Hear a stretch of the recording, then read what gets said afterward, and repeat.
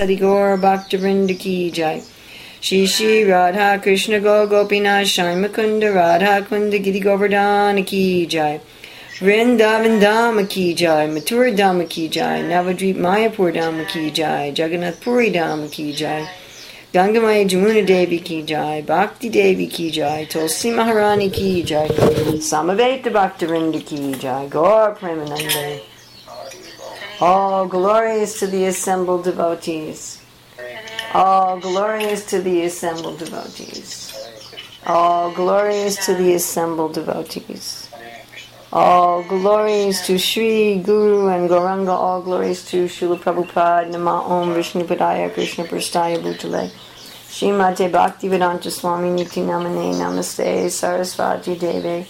Gauravani Pacharane Nirvasesa Sunyavadi Paskachade Satarane.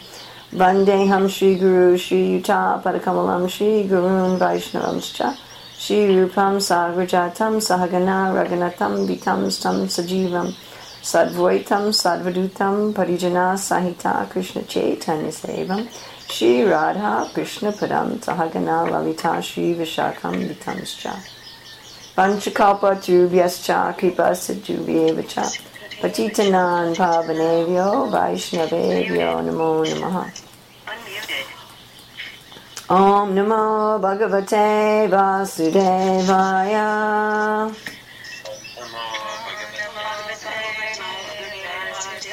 Om Namo Bhagavate Vasudevaya.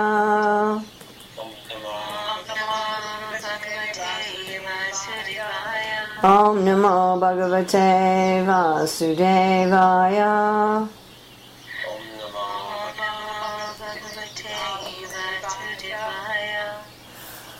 March 18, 2016, Skype class from Hilo, Hawaii. Reading from Srimad Bhagavatam, Canto 3, Chapter 10, Text 19 and 20. So we're going to recite 19. Saptama Mukya Sargastu. Besances Maharaj. Sadvidas Tastusham Chaya.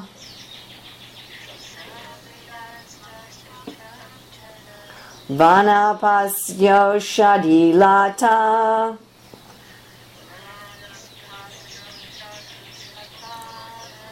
Twakshara Virudo Jumaha. Saptamaha. The seventh. Mukya. Principle. Sargaha. Creation. 2. Indeed. Shatvidaha. 6 kinds of. Tastusham. Of those who do not move. Cha. Also. Yaha. Those. Vanaspati. Fruit trees without flowers. Oshadi. Trees and plants existing until the fruit is ripe.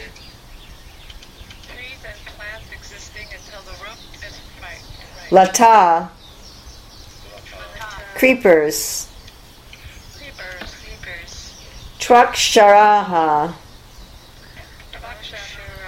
Pipe plants. Virudaha. Creepers without support. Drumaha. Trees with flowers and fruits. Translation and purport by Srila Prabhupada. No purports for these 2 verses. Text 19. The 7th creation is that of the immovable entities, which are of 6 kinds. The fruit trees without flowers, trees and plants which exist until the fruit is ripe, creepers, pipe plants, creepers which have no support, and trees with flowers and fruits. Text 20. Ut shrotastas tama praya antasparsha visheninaha. Translation. All the immovable trees and plants seek their subsistence upward. They are almost unconscious, but have feelings of pain within. They are manifested in variegatedness. So this is the divisions of the creation in this chapter. The amazing variety on this planet. Such variety that nobody can claim that they counted all of the species or all of the varieties within the species manifested in variegatedness. They're constantly finding new kinds of living entities. And this is just on this one planet. So the scientists look up in the heavens and they wonder if this is the only inhabited planet. But according to the Shastra, all the stars and planets are inhabited. And the amount of varieties there is in many cases greater or different. All different kinds of atmospheres, all different kinds of living entities. It's interesting, I was just yesterday reading, before I looked at today's verse, I was just yesterday reading from the third canto, a very similar description where Lord Kapila Dev says the living entities, this is from 28 to 29, living entities are superior to inanimate objects, O Blessed Mother, and among them living entities who display life symptoms are better.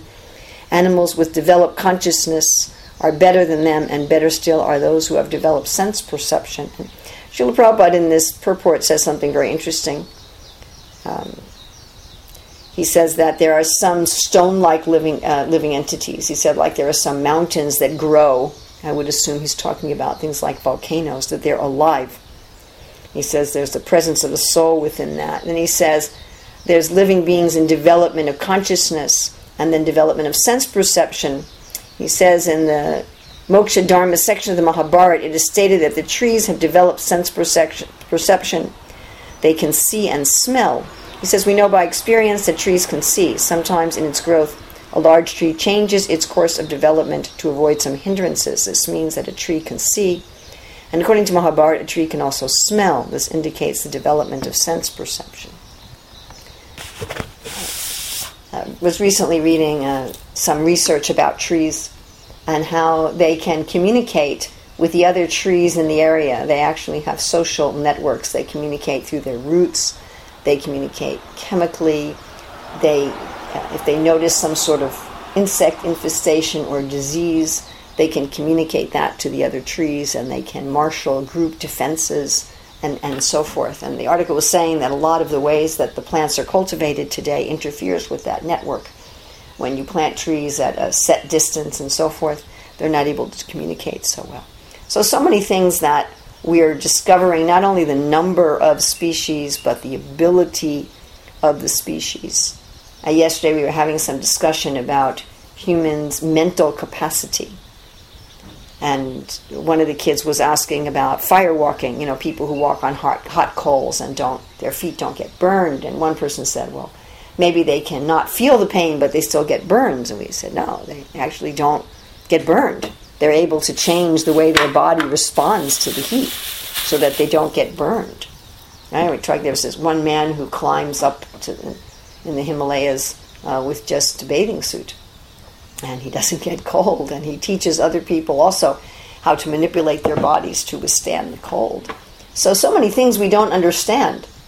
We don't understand the communication system of trees. We don't understand the potentiality of our own human body.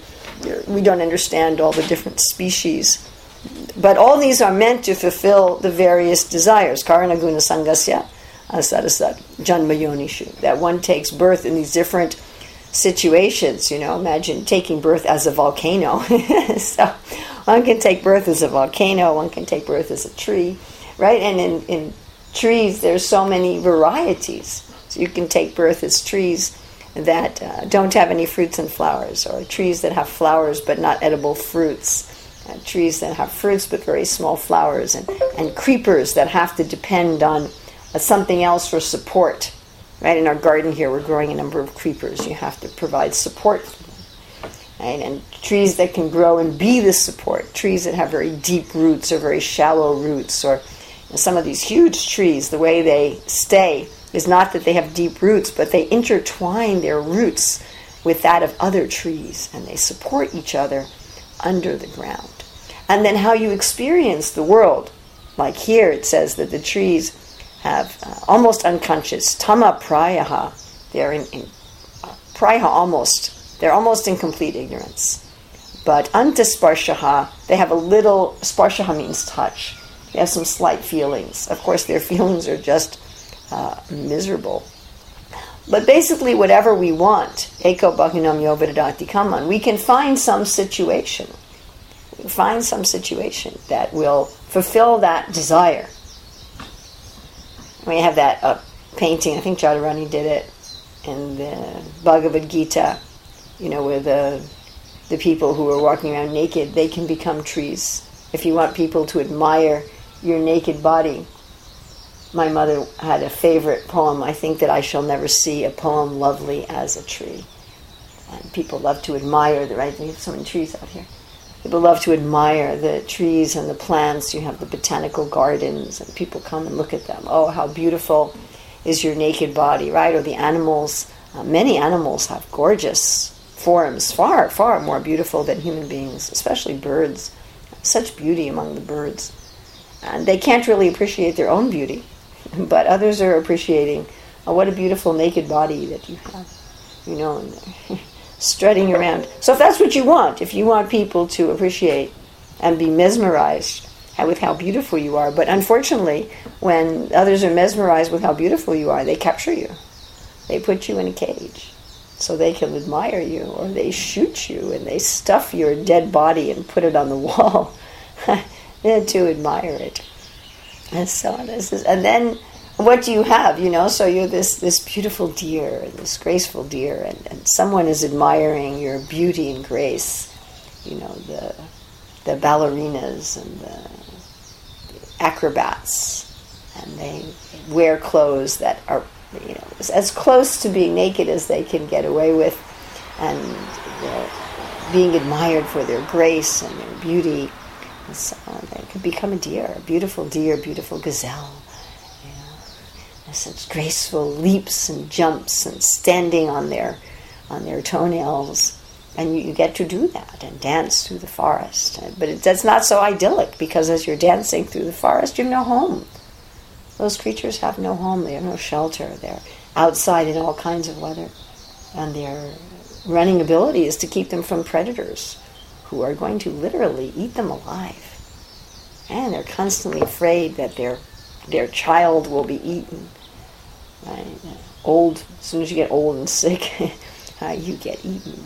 And all day, all you worry about is eating yourself. Where can I find something to eat? How can I go to the water hole without being killed? But you have that facility, and if you want to be an acrobat, you can become a monkey. You see the rhesus monkeys in Vrindavan, and they're amazing acrobats. Amazing. And they don't even have to take classes. Okay. So whatever one wants, for sometimes we tell a story, we read once of this woman who trained herself, not like this man who climbs in his underwear in the Himalayas, where he does it by meditation and yoga, but this woman did physically. She gained a lot of weight, and she gradually trained her body on the physical level to withstand cold so that she could swim in the Arctic Ocean without freezing to death. And then you can become an Arctic seal. and you don't even have to undergo any special kind of training. You can just do it, Or the people who are flying, they have these flight suits nowadays, right? So you get this special suit and you can jump off the mountain. And apparently you can fly. But why not just become a bird? Or if you're really demoniac, you can become a bat. Or even worse, you can become an insect and fly around. You can, and if you want to fly around and cause trouble to others, you can become a mosquito. Mosquitoes are cause some of the most deaths of any living being in the world. thousands, tens of thousands of deaths every year are caused by mosquitoes. And then different situations, if you really value being a member of a team and being loyal, it's your, abhiman, that's your sense of self. You're loyal and helpful. I'm a loyal, helpful team player. You can become a wolf or a dog. They say the reason that dogs are such good companions for human beings is that they see the humans in their life as if they're the alpha wolves of the pack, and they're loyal to them. Okay? Or you can become a bee or an ant, if you're really a socialist, a communist.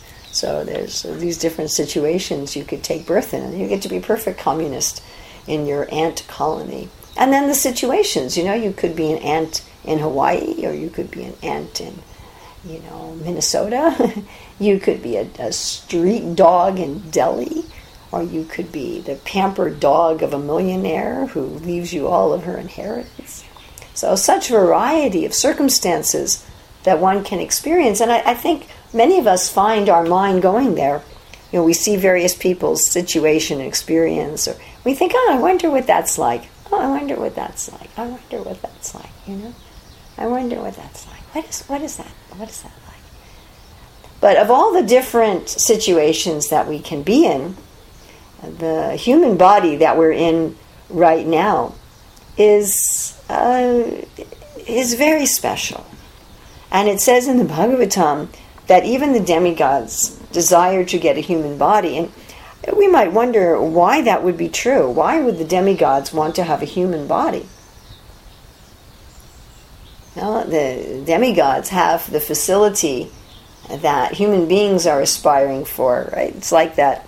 I like to tell the story of how the first time when I went to Trinidad, which hopefully I'll be going again this year in April. So when the first time I went to Trinidad, I noticed that most of the devotees there told me that they wanted to move to New York City. And I would say to them, here in Trinidad, at the Sunday feast in Trinidad, we were all drinking fresh squeezed passion fruit juice because all the devotees had passion fruit vines in their backyard, and they'd bring all these passion fruits to the temple. And they'd make enough, everybody would have, a full cup of fresh passion fruit juice. And all of the subjis were all fresh out of the devotees' gardens. Such opulence. Of course, most of the people there were fairly poor. They didn't even have screens in their windows for the mosquitoes, etc. And it was a hard life. But they were thinking they wanted to go to New York, and I said, okay, well, in New York, and then it's cold. You'll probably just be driving a taxi in the dirty snow in the winter. And then in New York, I told them, I said, in New York, there's signs everywhere. Go to the Caribbean. Right? So people in New York, they want to go to the Caribbean. People in the Caribbean, they want to go to New York. So the human beings, they generally want to become demigods.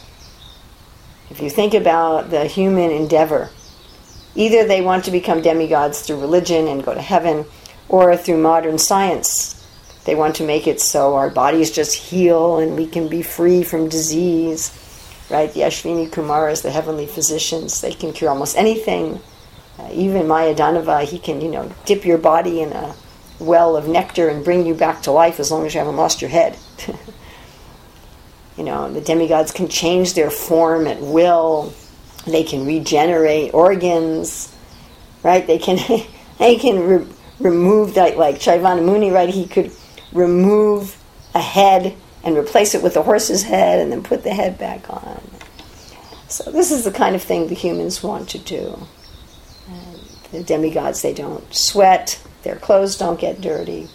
They're trying to produce now textiles without that shed dirt, right, and grease, and so many things. So the humans are trying to get demigod bodies, plastic surgery to make them look more beautiful. And the demigods, at least some of them, they're wanting to become human beings. They're wanting to take the human body. So what is the special facility of the human body? Of all the different kinds of bodies one could have, a mango tree, a butterfly, a great demigod, and then there's degrees and kinds of demigods, the Apsaras, the Gandharvas, the Prajapatis, the Gyanis, and then there's the demon bodies, and you can be a Rakshasa, you can be a Yamaduta. So I've had some My son-in-law and I have discussed several times, there's some Shastra quote, I don't remember exactly what it is, about who becomes Yamadutas. And we see that there are even devotees who appear to want to be Yamadutas.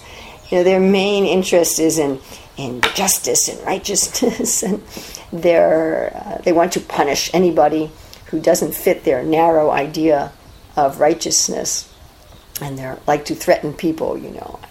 I know one devotee who does this, and he'll even say, "I am so big and I'm so powerful, you should be afraid of me, and I will cause you suffering if you break any moral principles." So the Yamadutas, they're pious. They're serving Yamaraj. They're doing a role in the universe. It's their job, but they're pretty ugly and scary. And they really get into causing pain to others. So you can become a Yamaduta. So many things. But what's this particular advantages of the human body? Now, materially, a human body on the Earth planet, especially in Kali Yuga, doesn't seem like much of an advantage. We have this 100-year lifespan, but if you make it to your 70s, that's pretty good. Once you're 60, if you die, nobody's surprised. And people are dying of terrible diseases. They're dying of cancer, horrible, painful disease. Right? Everything is polluted. It was that conversation devotees had with Prabhupada in the 70s, where they were talking about the possibility of atomic war and how it would pollute everything. And Prabhupada said the whole material world is polluted. We already live here. But especially in Kali Yuga, we're really polluted. The water you drink, the air we breathe, the food we eat. It's almost impossible to live in a non-polluted atmosphere, and noise pollution and so much fighting and arguing. And it says in Kali Yuga, people don't really argue about issues. They argue just to argue. And the body itself is so fragile. You're just a little bump and you break it. And it doesn't have much capacity. It doesn't have much capacity for sense gratification. Very, very limited sensory ability. How much can we eat? How much can we smell? How much can we see? How much can we feel? And the youthful portion of life is over very quickly. So materially, and we don't have any powers in the Kali Yuga. In the beginning of Kali Yuga, the Brahmanas had pretty far out powers. The humans, they were humans. But the Brahmanas could say, become a frog, and you became a frog. Like all the fairy tales that exist, they're based on something that was happening in human history thousands of years ago. And now we don't have any powers. We have some. Some people develop some powers, but we were talking about the placebo effect yesterday, and how 30% of people who are given a placebo will heal, even though the placebo isn't anything. Some accounts are people who have terrible terminal diseases, and the doctors lie to them and say, we're giving you a new experimental treatment, and they're not really doing anything. And then the person gets completely cured. So obviously we still have some powers in the human body, but not so many. So materially, we see that this human form, especially in the Kali Yuga, on this lower middle planet, materially it's really not very good. Materially speaking, as a human being, we are aware that we are suffering. We have awareness, we have consciousness, we have some religion, but we don't really have much material facility, to counteract our suffering. Our facility to counteract our suffering is very limited and not very effective. But there is some facility human beings have in the Kali Yuga, on this planet. There are human beings on other planets as well. But on this lower planet, lowest of the middle planets, in the worst age of the earth, of course, Kali Yuga has only recently begun. Prabhupada said, do not take your birth again and again in this Kali Yuga. Because taking one's birth again and again in this Kali Yuga, the special facility we have will diminish. So the special facility we have, for which the demigods are coming, Srila Prabhupada compares it to the people in Western countries going to India. So I remember my father, in his retirement, went to Egypt, which is a place I've never been. And when he was describing Egypt, it sounded a lot like, describing Cairo, it sounded a lot like Delhi. Horns honking, chaotic, dangerous traffic where you put your life in your hands every time you cross the street. Nobody gives pedestrians a right of way. and trash everywhere, and pollution everywhere, and government corruption. So who would want to go to a place like that? Here I am in America, and people generally follow the rules. I mean, there's certainly corruption and bribery, but it's not endemic like it is in a place like India.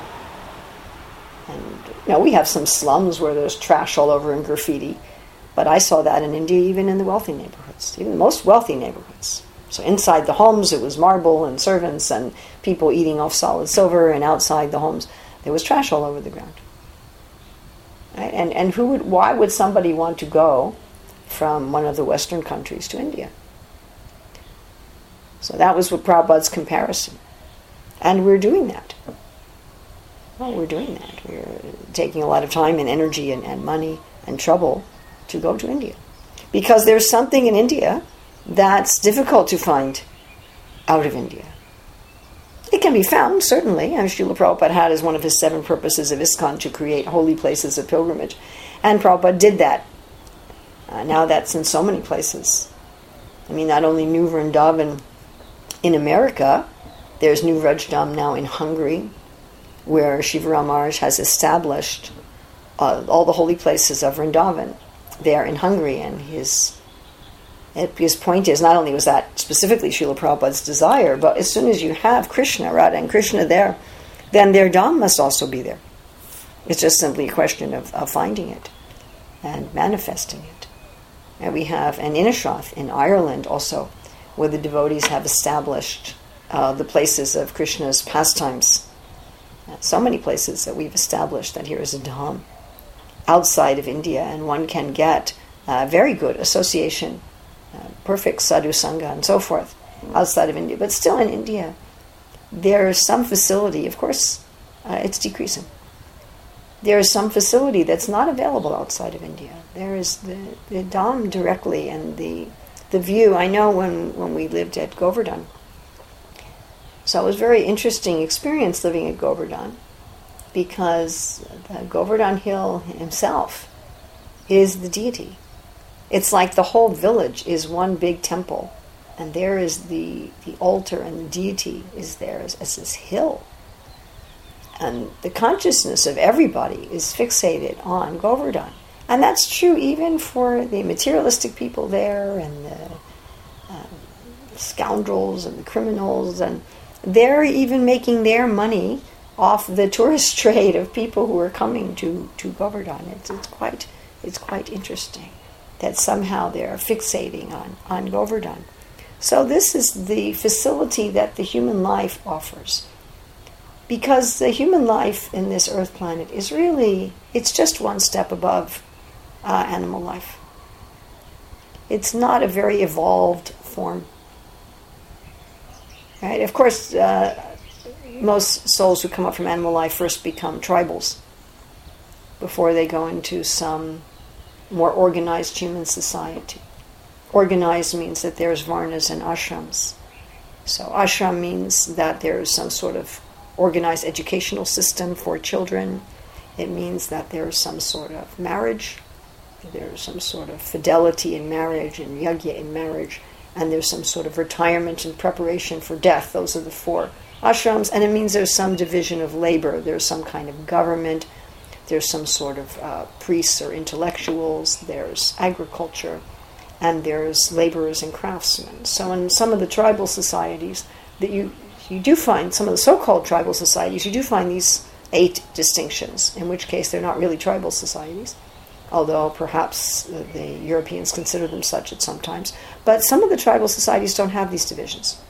Like, say, the Pygmies in Africa, they don't have any sort of education for their children. They don't have any kind of retirement. They don't have any kind of government. They don't have intellectuals. They don't have any kind of divisions of society. So the first birth that one takes after being an animal is generally in those sort of societies, although the number of births in those societies, the availability is greatly decreasing. But one can go, Prabhupada said, the gateways to human birth are monkey birth, tiger, some sort of predatory animal, and cows.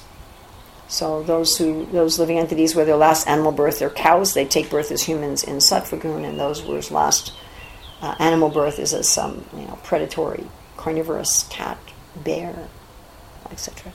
They take birth as human beings in the mode of passion, and those whose last animal birth was like monkeys take birth as human beings in the mode of ignorance. So the human birth is really just one step above the animals. So in that sense, we agree with Darwin that the humans are really just sophisticated animals. Their consciousness is not very evolved. Not very evolved. But it's evolved enough so that we see in all human society there's some sort of system of religion. Even the atheists have a system of religion in the sense that they have some sort of philosophy and ritual that explains the supernatural, that explains the mysteries of life. So whether they talk about, some that from nothing there came an infinitely dense, infinitely small chunk that exploded into the universe, which is quite a supernatural story of creation, or there's some idea that's supernatural and that's amazing, that explains things in life. So all human beings, we can say, I think safely, that all human beings have at least that much developed consciousness. Right? Even among the tribal persons, they have some, Prabhupada would say, some idea of worshipping something that's greater than themselves. But the humans, being just one step above the animals, don't have much facility for enjoying the material world. So the Bhagavatam says that there are two kinds of beings who are happy. The transcendentalists who are actually happy, Brahma Bhuta Prasanatma Nasochatina Kanchati Samasarveshu Bhuteshu Mad Bhaktin Labhatevra, who are truly happy, who have truly experienced freedom from all material miseries. And then the fools, who are really just like animals or plants, trees. The trees, they have this little feeling of pain from within, and they can kind of see and smell and communicate, but they're not aware. They're not aware of themselves. They're not conscious of the fact, wow, this is really a suffering condition, having to just stand out here in the rain and having to just stand out here in the sun, not being able to ask anybody for anything. If I'm thirsty, I can't ask anyone. I have to wait for the rain or wait for the gardener. If nobody sees me and takes care of me, I just die. Whoa. But they're not aware of that. They're not aware. The beautiful gazelle is not aware that my life is full of misery and pain. So the human beings have this awareness, and they don't have the material facility, especially at this time, to counteract the miseries. I mean, to some extent, all right, we can get an air conditioning unit and a heater, but then you have to pay for it, and then it's, producing carbon emissions that's destroying the environment, and you have to work hard, and so forth and so on.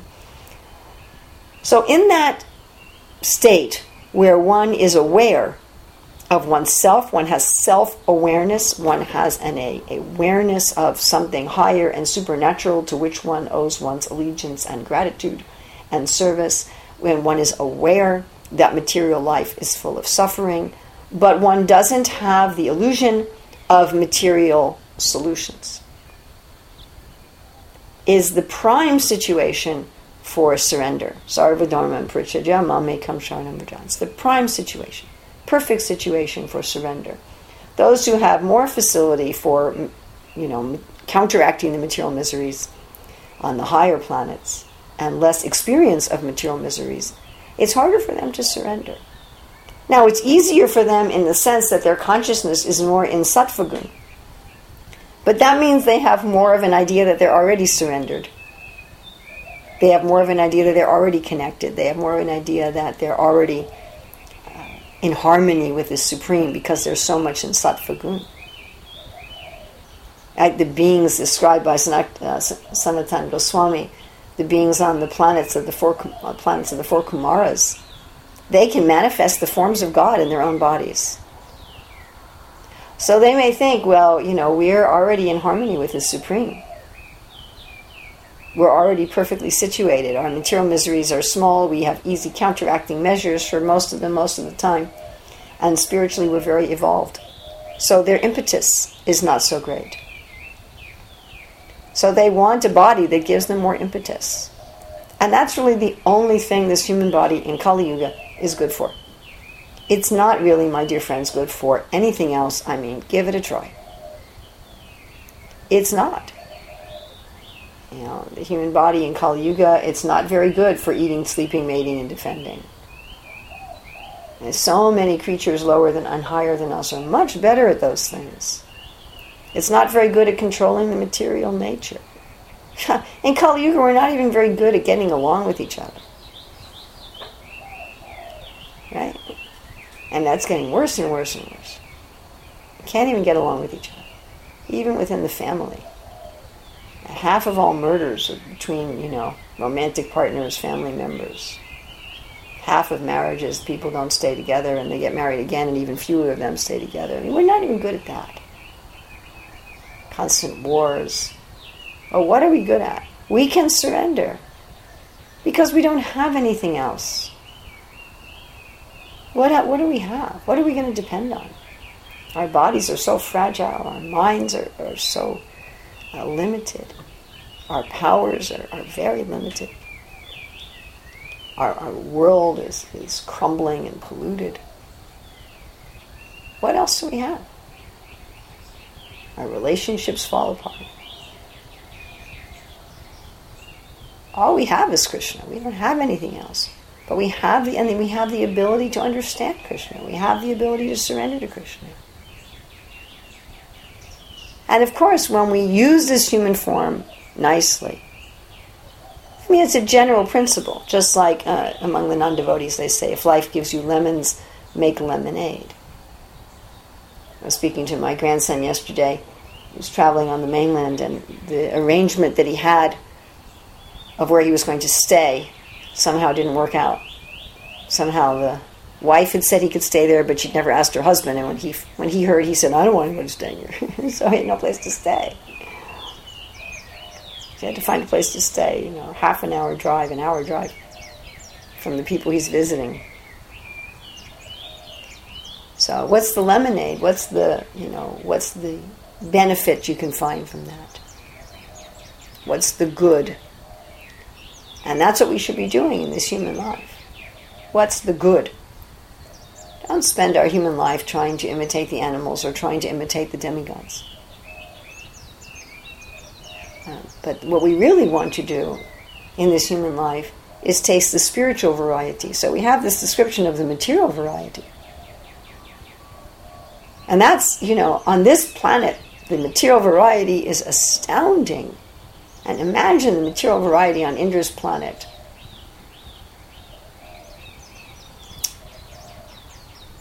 On the Prajapati's planet. And the variety in Vaikuntha. In Brihad Bhagavatamrita especially, Sanatana Goswami is explaining how Gopakumar is at the gate of Vaikuntha and all the variety he's experiencing there. And what to speak of the variety in Goloka. So we should use this human life. So short, Prabhupada would call it a spot life. No, it's not a very pleasant life. Even if you're rich and beautiful and powerful, it's still not a very pleasant life. Use this spot life to go to the place of unlimited variety. Whatever we want to taste here, whatever we want to experience here. It's like I was saying, people who want to be, ballerinas. In Goloka, every step is a dance. Even the walking is as graceful as dancing. And there's so much dancing. Krishna is dancing for the older gopis and gopas. Krishna is dancing with his cowherd boyfriends. He's dancing with his lady friends. The animals are all dancing. Kavi Karnapur says the trees and the plants there. He said they're dancing with the instructions of their teacher, the wind. Whatever we want to experience here. We were talking about people who take birth as trees because they want to have a beautiful body that everyone looks at. So, how can you have a more beautiful body than the spiritual body? And who's looking at that body and admiring it is God himself. Like Prabhupada says, the gopis are getting dressed, so Krishna will be happy. Normally in this world we want people to admire our forms so that we can control them. But in the spiritual world, they have beautiful forms just to please Krishna. So that's what we should use our human life for. If we use our human life for anything else, we are fools.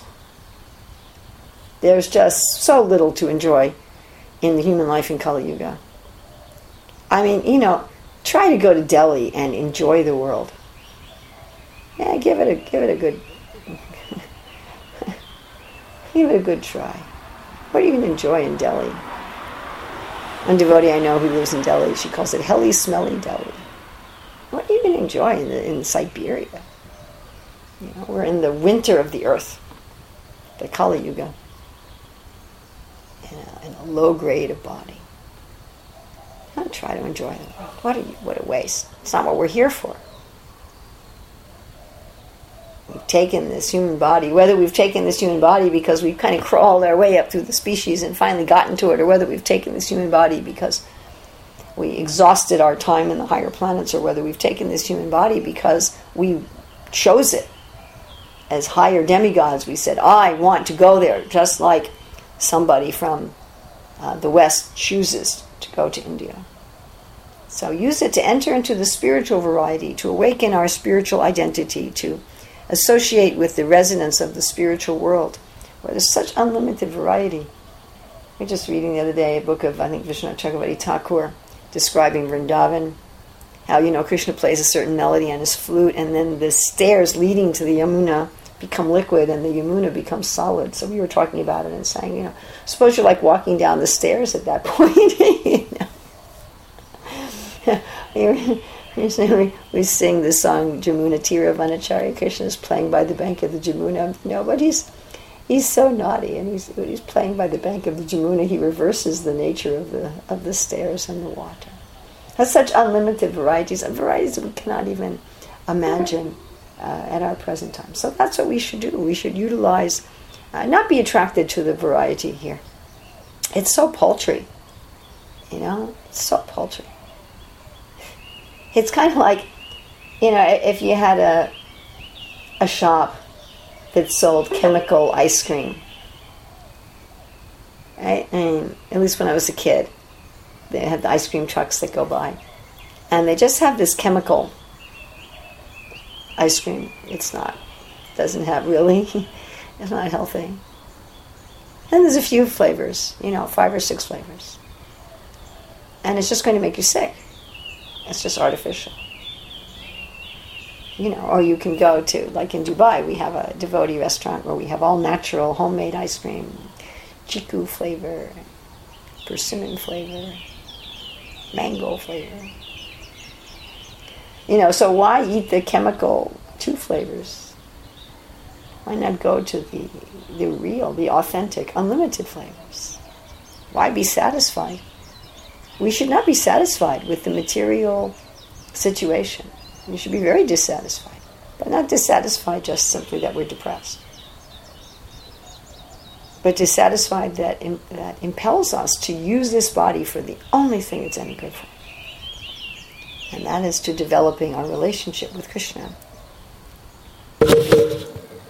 Yeah, they're in the mode of ignorance, and they have to tolerate so many things. But let's see, when I was about 16 years old, I fasted just on water for a month. And I didn't do this originally for spiritual reasons. It was just kind of a lark. Other friends were taking LSD. I did not take LSD for this. And but then it turned into, but I was also searching, for spiritual life. But towards the end of this month, several realizations came to me, and also my senses became extremely heightened. But one of the realizations that came to me was that the whole universe was created by sound vibration. And I don't know who created that sound vibration or who God was, but, everything was connected that way. But another thing that happened to me, my awareness and sensitivity to everything and every, living entities around me And so I was up in the mountains in the forest for about a week.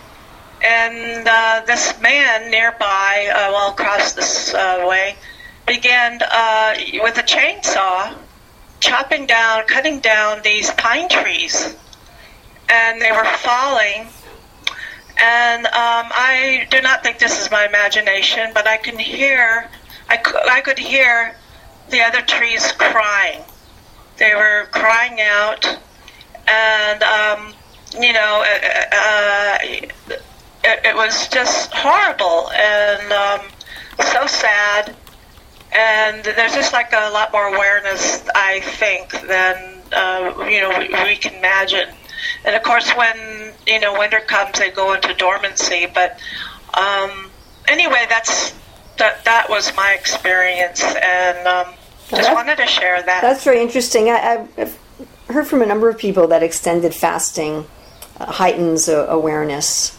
I'm sure that's one reason why fasting has been used in all spiritual and religious systems from the beginning of time.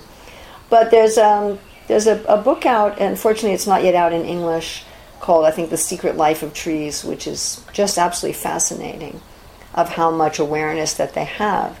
But you're breaking up. I said there's a book that's supposed to be published soon called The Secret Life of Trees, which should prove to be very interesting.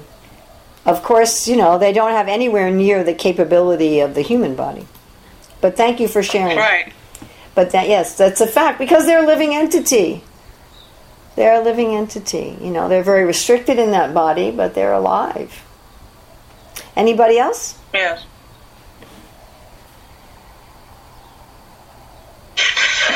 I've got a quick question for you. Yes. This has come up in this Bhagavatam class several times, but nobody really was able to answer it.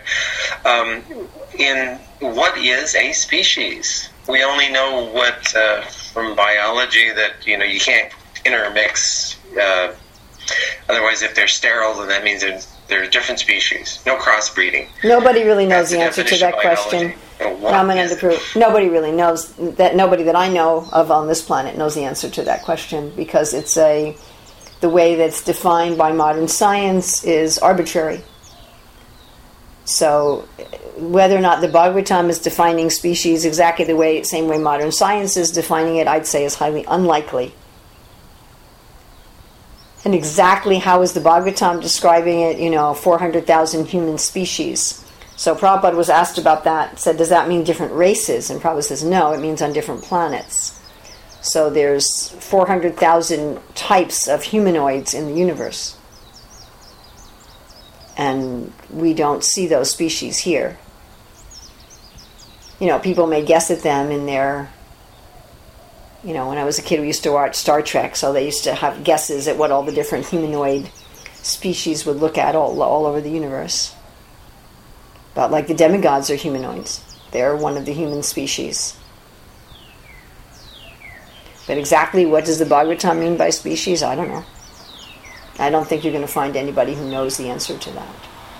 And as we say, modern scientific definition, that they just define it however they want. Which is, it's fine for their own purposes. But you can't assume that corresponds to how Sukadeva Goswami is defining it, because he doesn't give a definition. Sorry.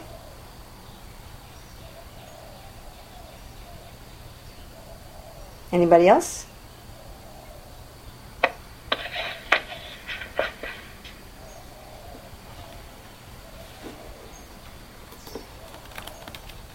Okay, thank you very much. Srila Prabhupada ki jai.